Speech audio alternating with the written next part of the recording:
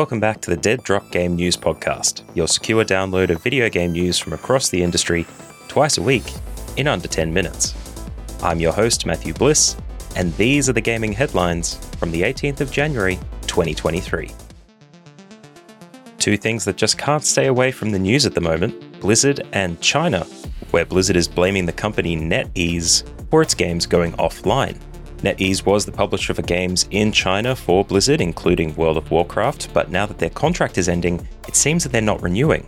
And part of this is likely due to the fact that the Chinese publisher is now under scrutiny for government licenses that operate in the region, and the Chinese Communist Party seems to be paying increasingly close attention to foreign titles. We mentioned on the Dead Drop last year that the contract was finishing up, but now Blizzard has to find another contract holder in China so that their games can continue to be played in the region.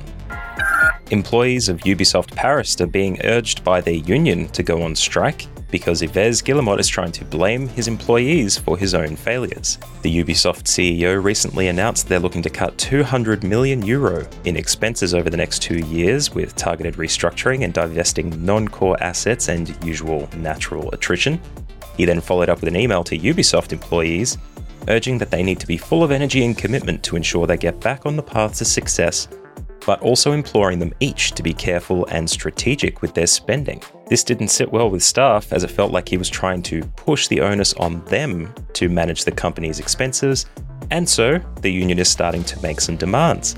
The first is that there is an immediate 10% increase in salaries, that they want to improve working conditions and maybe implement a 4-day work week, transparency on the evolution of the workforce, and a strong commitment against disguised dismissals. A lot of companies are looking to downsize at the moment, so it looks like the union is trying to protect the staff who would like to stay, while also ensuring that they are not taking the blame for the decisions of the head of the studio. The employees will go on strike on Friday the 27th of January in the afternoon from 2 to 6 p.m. On the subject of layoffs, Microsoft is set to announce a number of layoffs from its entire organization. It's said to be about 5% of its workforce, which is some 11,000 jobs. This is reported out of Bloomberg, and it's said to be a number of jobs in the engineering divisions that it intends to cut. This will likely include staff from the Xbox division, just like it did in October last year, where they cut around 1,000 employees from the company. And it's presumed this is all in anticipation of a second quarter earnings report on January 24, which, funnily enough, the day after will have the Developer Direct, which is talking about new games like Forza Motorsport, Redfall, Minecraft Legends, and maybe even Starfield. And let's keep going with the Microsoft Minute. It seems in the last few weeks there's been a number of developments in the Activision Blizzard acquisition, where the FTC has filed a lawsuit against Microsoft opposing the acquisition, and a number of companies have come out of the woodwork in the meantime, potentially opposing the deal as well.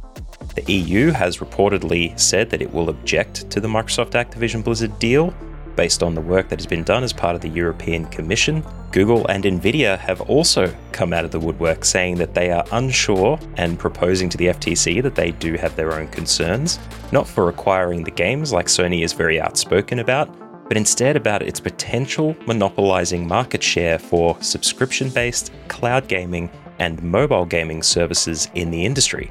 Nvidia obviously having GeForce Now as a cloud gaming service, and Google having its mobile services division, but Stadia being taken offline.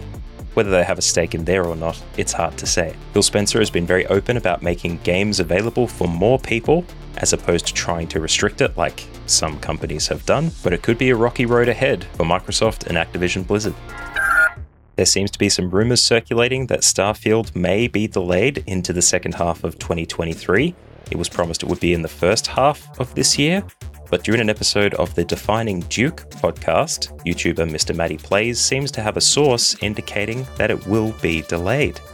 We'll have to see what updates come out from Microsoft over the next little while, but if you've been anticipating Starfield and how difficult the development has been thus far, maybe set your expectations low for the next little while. GamesIndustry.biz is reporting tracking firm NPD's latest report, indicating that US game sales in 2022 totaled $57 billion, a figure that represents a 5% decline compared to 2021.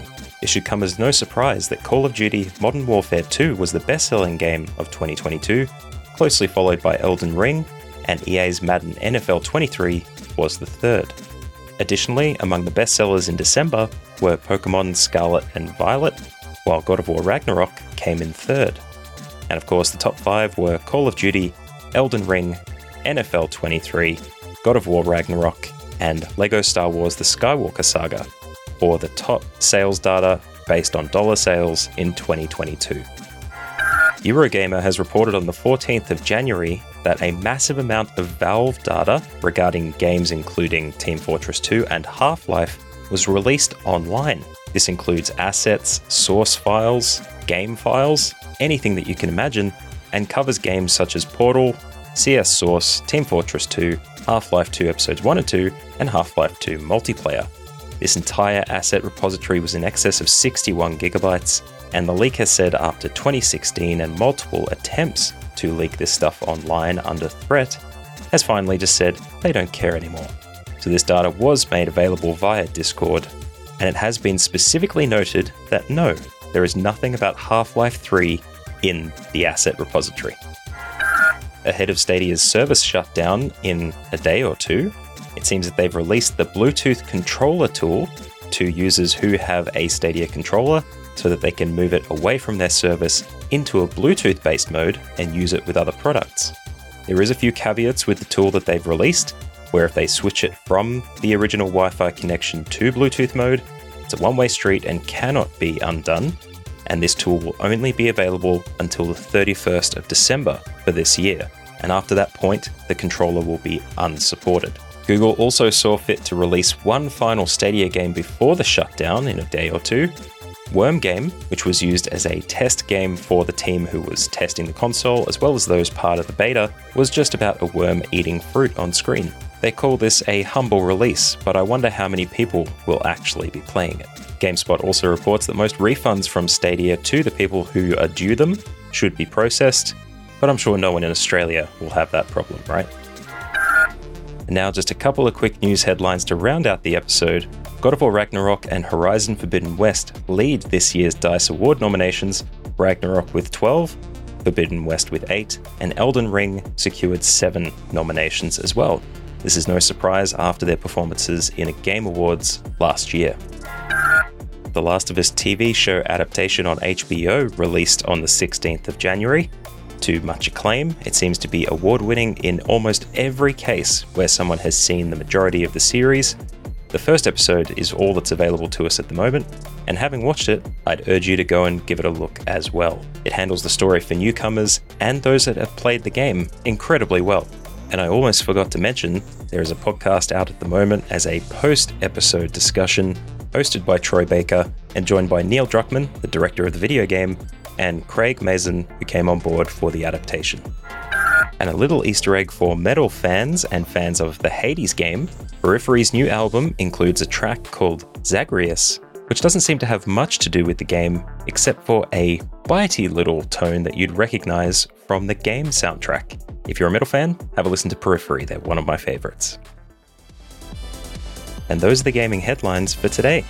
If you'd like links to the sources of the articles, check the show notes or head to deaddroppodcast.com. Do you like the new format of the show? Send me an email, network@deaddroppodcast.com to tell me what you think, or leave us a review on Apple Podcasts or Spotify. If you'd like to donate and support the show, head to deaddroppodcast.com/support. Join me every Monday and Thursday for the latest game news, and make sure to tell your friends about the Dead Drop. Stay safe, stay well, and I'll see you here in a couple of days.